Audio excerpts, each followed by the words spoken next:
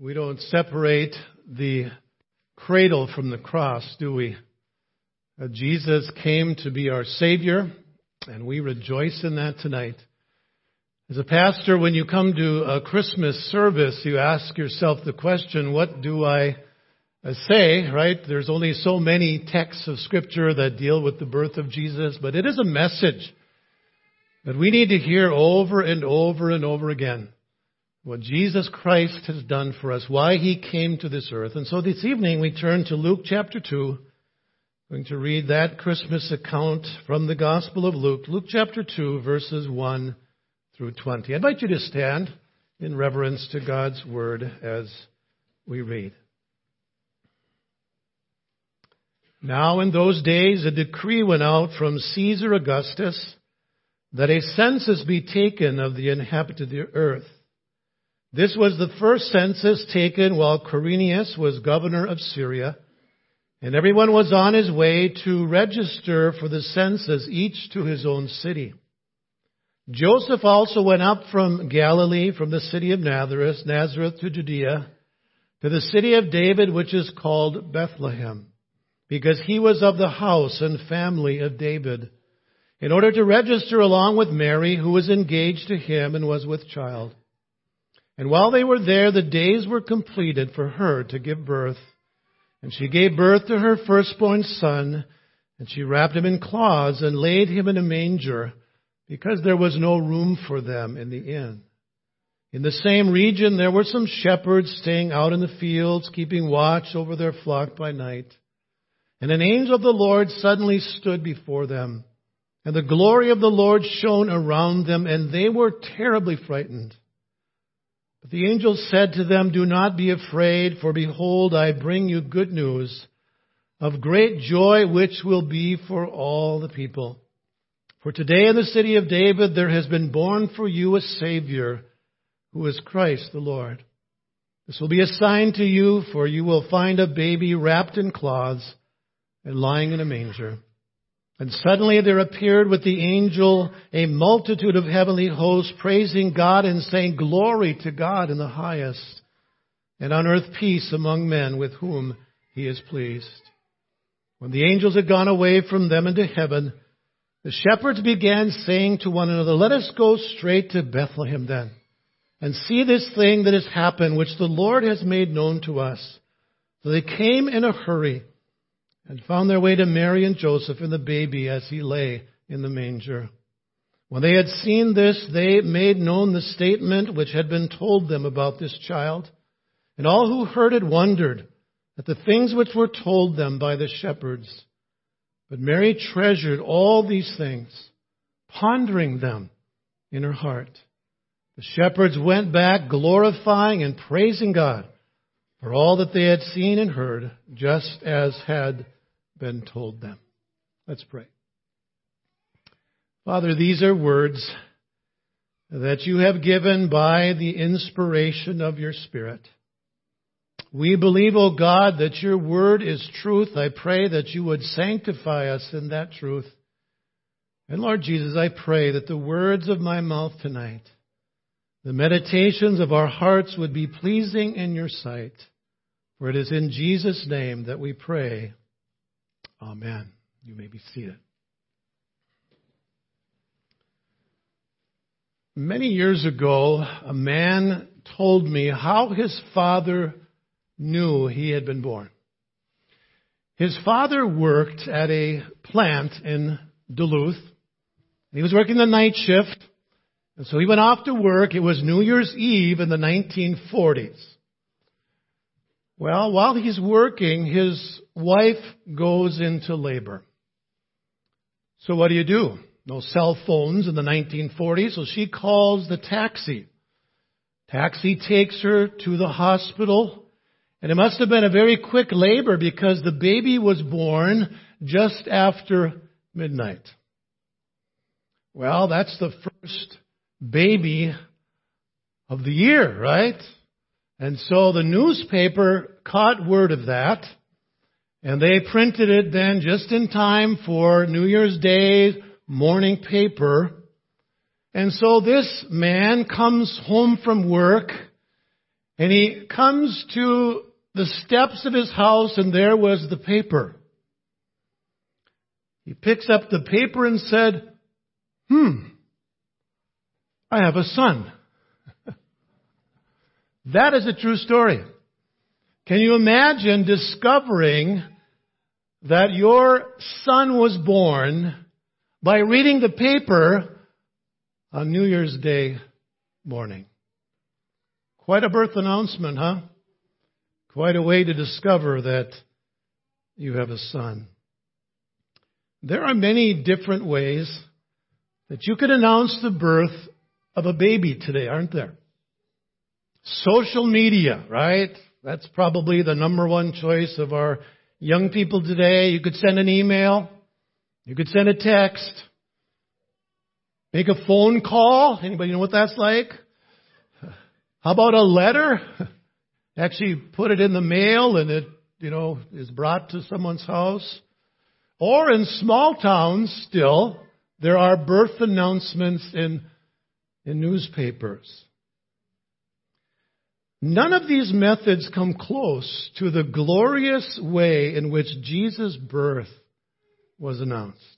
God sent an angel to some shepherds along with, what would we say, a heavenly praise team?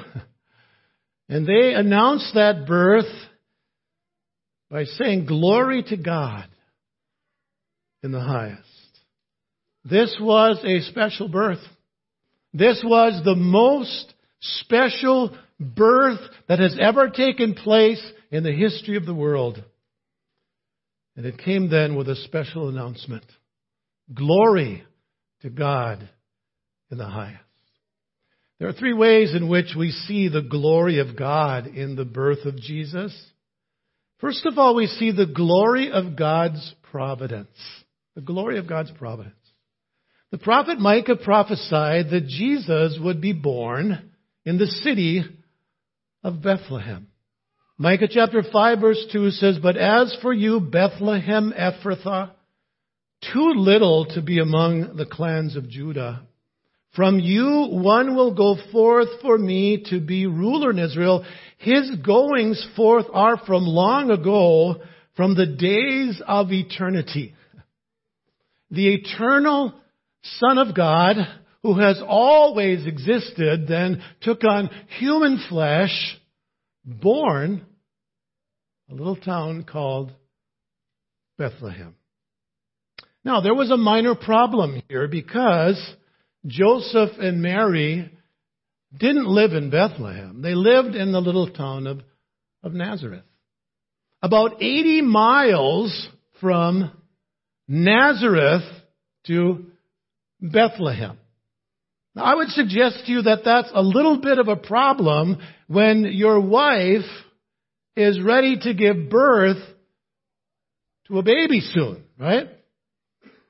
I don't know how long it took them to journey 80 miles. If they were walking, can you imagine a pregnant woman walking that far? If she was riding on some kind of a animal like a camel or something, that had to be quite a journey, quite a trip. Would Joseph be willing to take a chance? I remember when our children were born, and that was before cell phones, okay? So we weren't going to travel anywhere, right? We were sticking close to home, and I remember I would tell my wife, okay, I'm going to be at the office for these hours, and then I'd come home for lunch, and then I would be out visiting or something, and I would call and say, okay, I'm here. Anything happening? Oh, no, not yet. What's wrong with that baby? Come on. And so that's what it was like. We thought, traveling? We want to be close to home, close to the hospital. So how was Joseph going to take his wife from Nazareth to Bethlehem? Well, Luke gives us the answer in this question.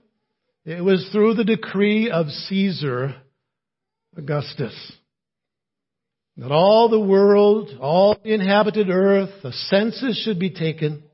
And so everyone was on his way to to the town where mom and dad grew up, the hometown, to register for that census.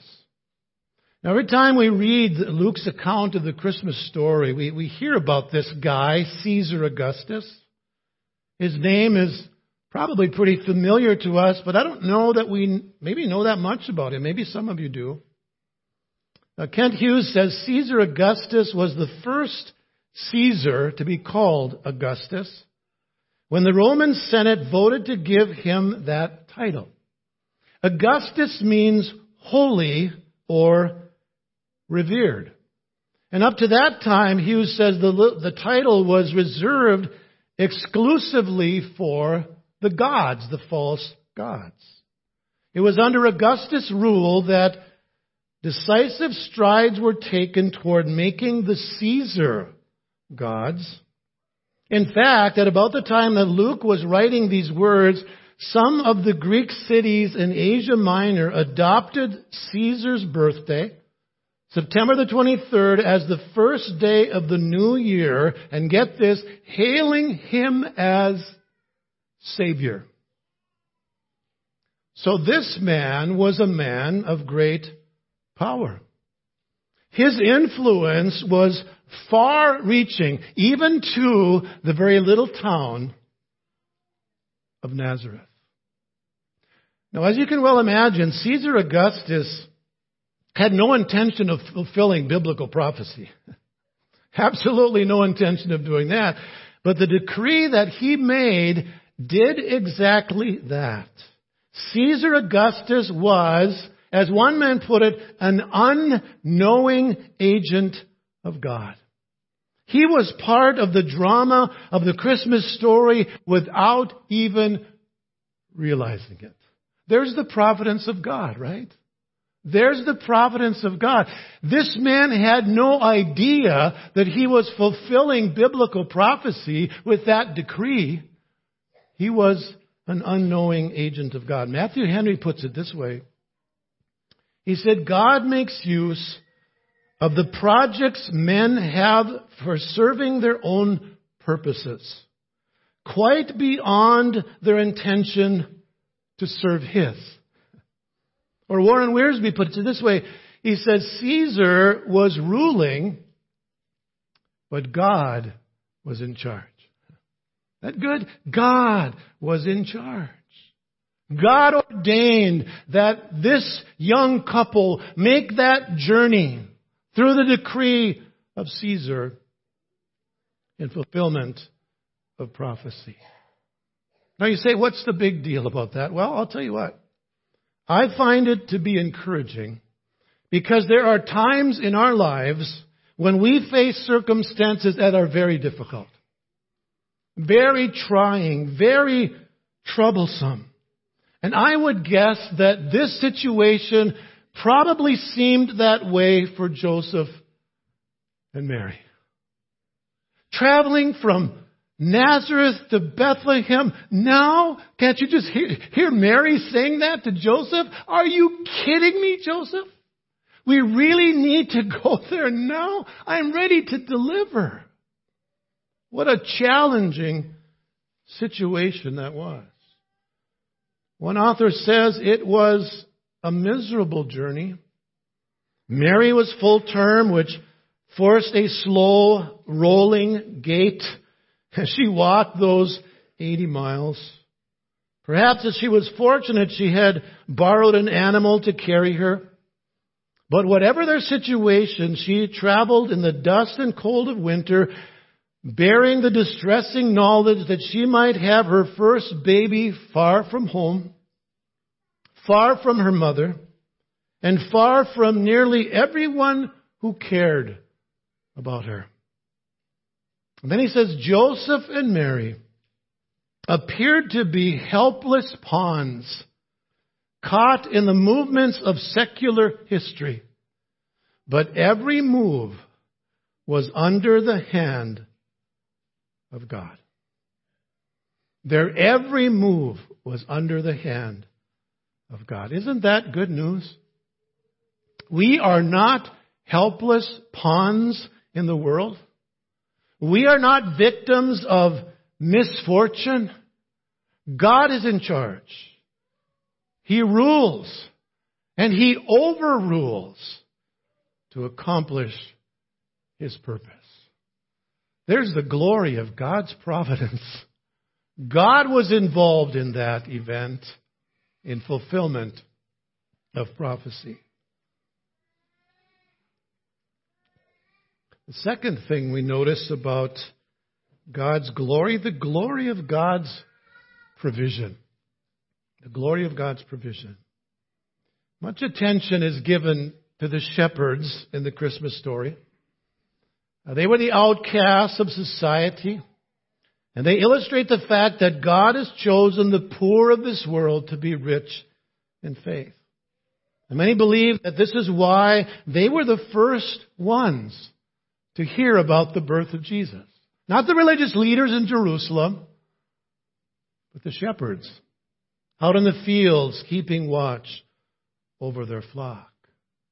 But if you think about the reason why Jesus came into the world, it is very fitting that shepherds were the first ones to hear of that birth. Because Jesus is both a shepherd as well as a lamb. Isn't that true? He is both a shepherd and a lamb. In John 11, Jesus said this, I am what? The good shepherd.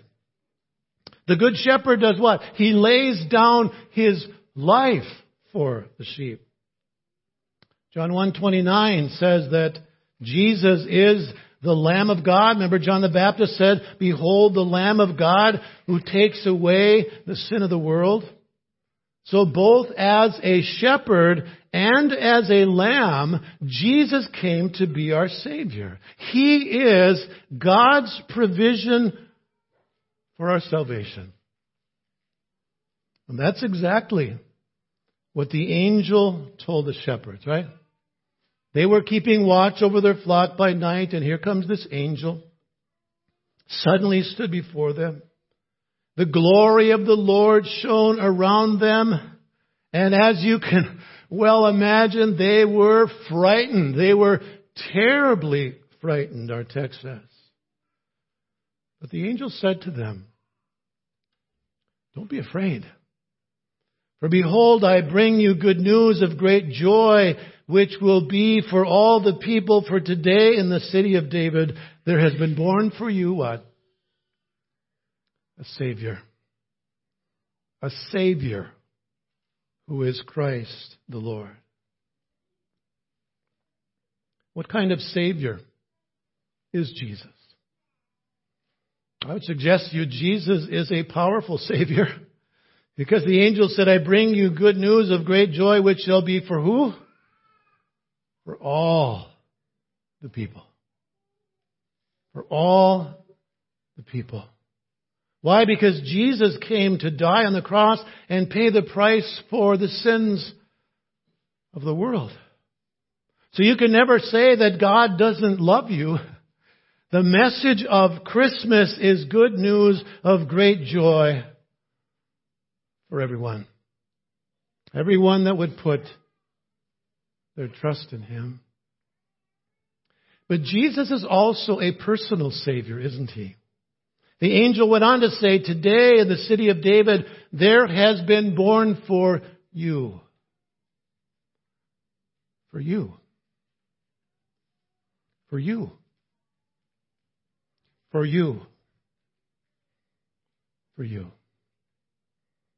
A Savior who is Christ the Lord.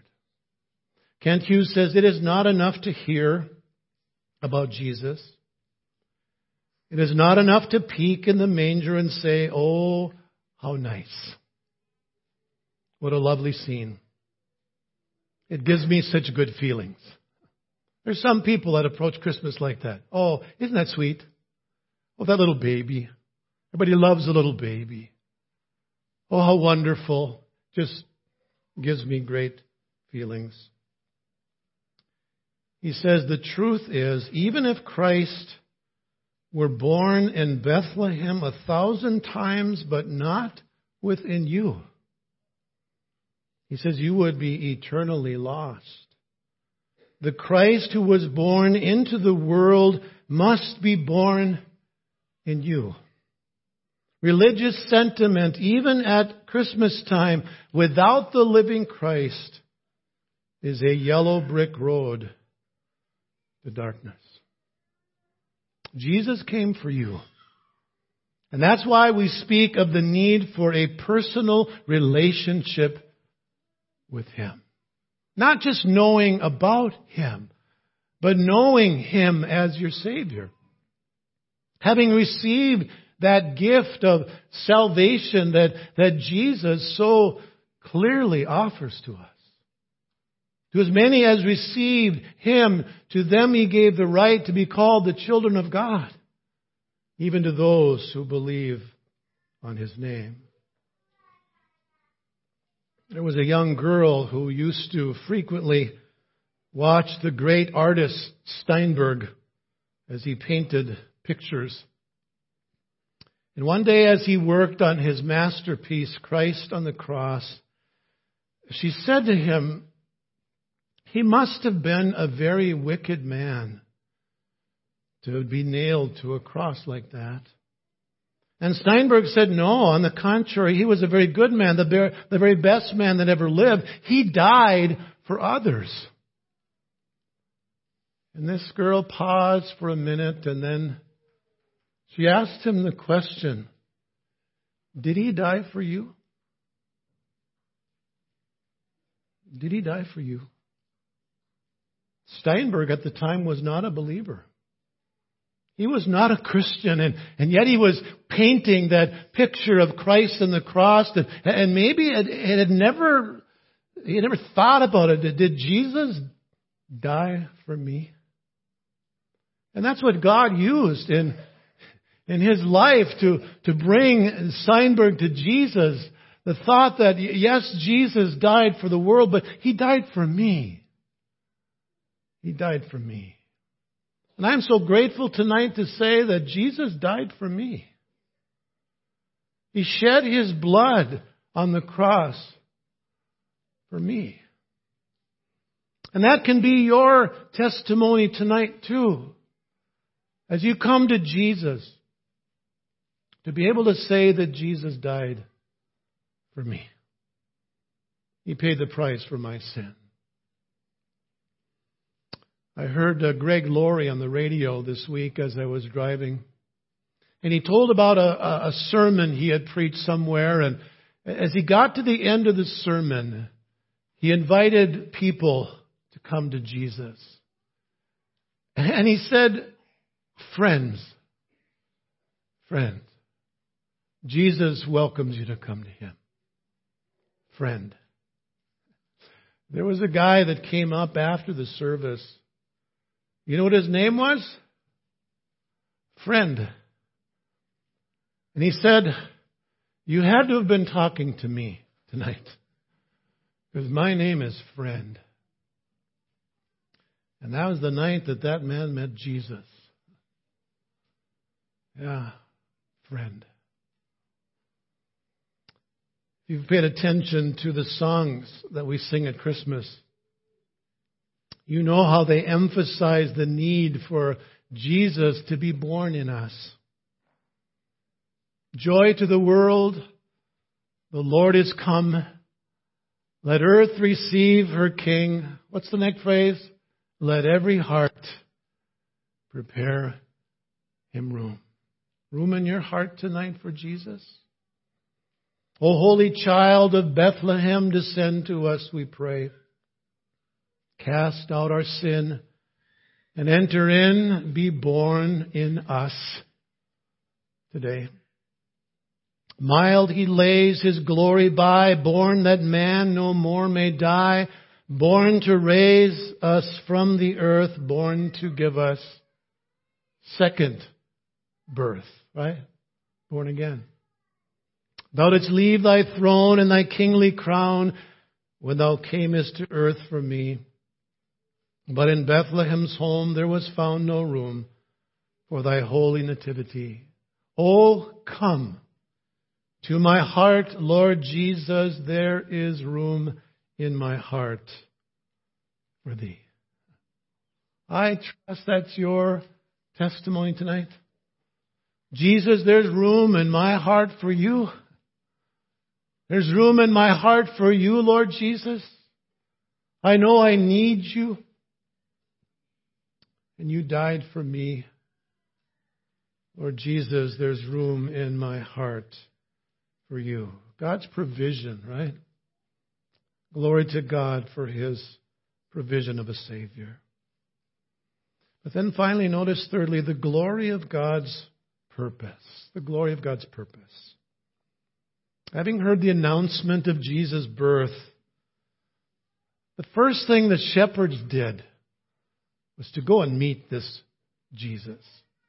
Verse 15, when the angels had gone away from them into heaven, the shepherds began saying to one another, let us go straight to Bethlehem then, and see this thing that has happened, which the Lord has made known to us. So they came in a hurry and found their way to Mary and Joseph and the baby as he lay in the manger. Now I find it very interesting that they didn't say, let's go and see if this has happened, as if there was some doubt or some question in their mind. They said, let's go and see this thing that has happened. This angel that gave them that message had come from the presence of God. They had come with the Word of God, and the shepherds believed him, right?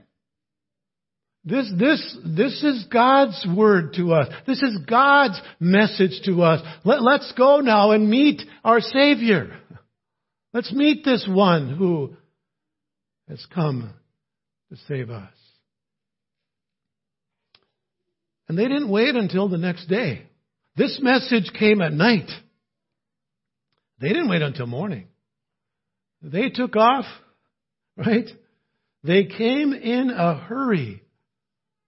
And they found Mary and Joseph and Jesus lying in the manger.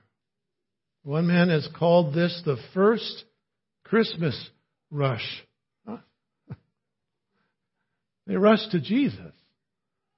Now, some of you are probably experiencing a Christmas rush, aren't you? Some of you guys, you wait until the last day, right? Better get that present and you're rushing. I was told to go out and get some food for the family that's coming home. It was nuts out there. It was, and everything that was on my list was gone. Came home with my tail between my legs and said, honey, I was not a success today. I couldn't find it. They were rushing all over the place. Have you rushed to Jesus? Have you come to Him without delay? Or are you continuing to put it off, huh? Some other day. Some other time. Not today. Some other time. And yet God's Word is very clear, isn't it? Today is the day of salvation. Now is the accepted time. Today, if you hear His voice, what? Don't harden your heart. There are people that are hardening their hearts.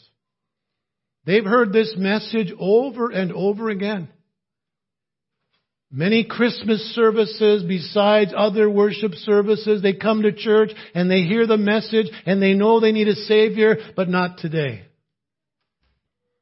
And if you are one of those who is saying not today, give me one good reason why not today. I challenge you.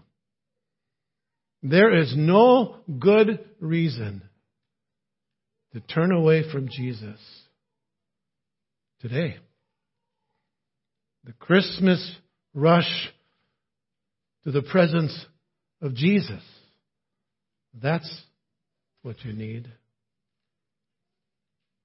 Now, once the shepherds had met Jesus, it became clear to them what their purpose was.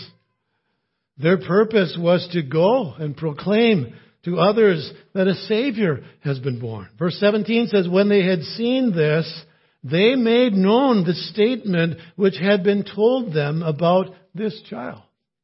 Now, who would have ever thought that these shepherds would be the first New Testament evangelists? Isn't that awesome? These guys, the outcasts of society, you read about them and they couldn't even witness in a court. And yet they became the first New Testament evangelists, announcing the birth of Jesus with great joy. Now, you need to notice that there were two responses to this news of the birth of Jesus. The first response was amazement. Verse 18, it says, and all who heard it wondered at the things which were told them by the shepherds.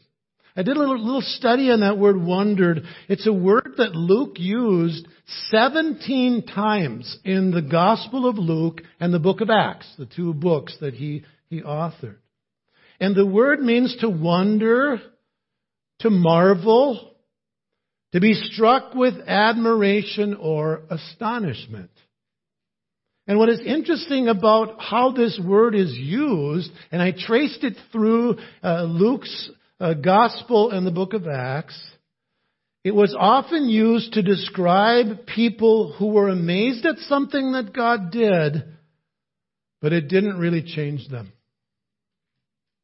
Is that possible? To be amazed, wow, what a miracle, and yet not really being changed? You bet it is. Think of all the miracles that Jesus performed in his earthly ministry. And what do they say? Show us another sign. Show us another sign. Didn't change them. And John MacArthur says, from the very beginning, the life and ministry of Jesus caused people to marvel and to be amazed. Unfortunately, then, as now, much of that amazement produced not commitment, but merely curiosity. When the shepherds heard the good news of the Savior's birth, they immediately sought him out. But all that is said of those to whom they witnessed is that they wondered. Then he says, after their initial amazement wore off, most of them probably just went on with their lives as if nothing had happened. In other words, they failed to grasp the significance of Jesus' birth.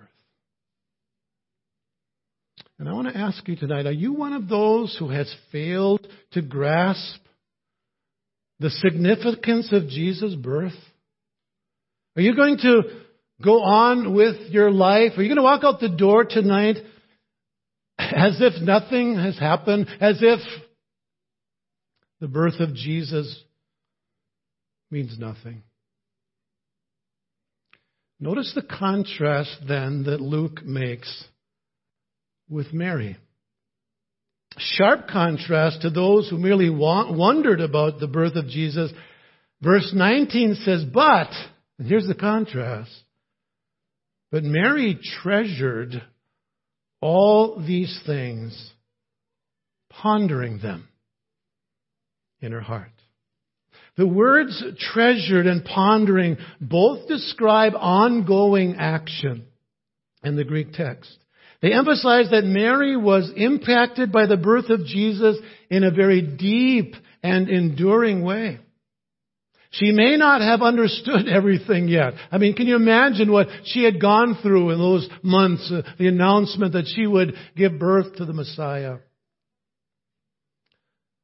But she grasped the significance in holding that little baby, that baby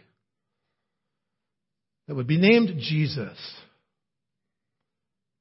that baby had come for a special purpose. And can't you just picture her pondering and reminding herself of all the things that had been said to her, and then holding in her arms the Savior of the world, and then meeting Simeon and Anna. Hearing Simeon holding Jesus in his arms and saying, now I can die in peace, for my eyes have seen your salvation. All of these things were just pondered in Mary's mind. What a deep, deep impact the birth of Jesus had on her. So which of these two responses describes you tonight? Are you going to walk out the door as if the birth of Jesus has no significance in your life? No significance. Hasn't changed you. Hasn't brought you to your knees. Hasn't brought you to that point in your life where you realize that He is your only hope. I pray not. I pray that you will not leave that way. Or are you going to treasure this message? Are you going to ponder in your heart all that Jesus has done for you? Why He came to this world to pay the price for your sins and to offer you life and salvation and joy and peace. Many who lived at the time that Luke wrote the words of this text were looking for a Savior. But they were looking in the wrong place for their salvation. There's an inscription from the time that Luke wrote this book, which called Caesar Augustus not just Savior, but Savior of the whole world. What a hopeless Savior. Putting your trust in a man like Caesar Augustus, a sinful human being, Savior of the whole world. And perhaps this is one of the reasons why Luke mentions him in his account. Here's what one author says: the Holy Spirit included this story in the Holy Scriptures so we would not miss the point. The real Savior of the world was not Caesar Augustus, nor will it be any great world leader. The Savior of the world is Jesus. I hope you're not putting your trust in any leader of the world. I hope you're not putting your trust in the president of our country or anybody else. Your hope, your only hope, is in Jesus. So I need to ask you tonight, do you know the real Savior? Jesus? Do you have a living relationship with Him? One day, every knee is going to bow before Jesus, including yours.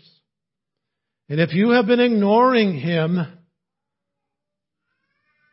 I must warn you that when Jesus comes again, you will not be able to ignore Him any longer. Why not come to Jesus tonight? He will forgive you of your sin. He will save you. And from your heart with joy, you can sing glory to God in the highest. Let's pray. Lord Jesus, thank you for who you are, for all that you have done. You are the only hope of the world. You are our only hope. And Lord, I pray that we, as we have gathered here tonight, I pray that in some way we've seen your glory. We've seen your grace and mercy offered to us in that perfect Lamb, that good shepherd who laid down his life for the sheep. Lord, draw us to yourself tonight. And may you receive all the praise and the honor and the glory. For it is in Jesus' name we pray.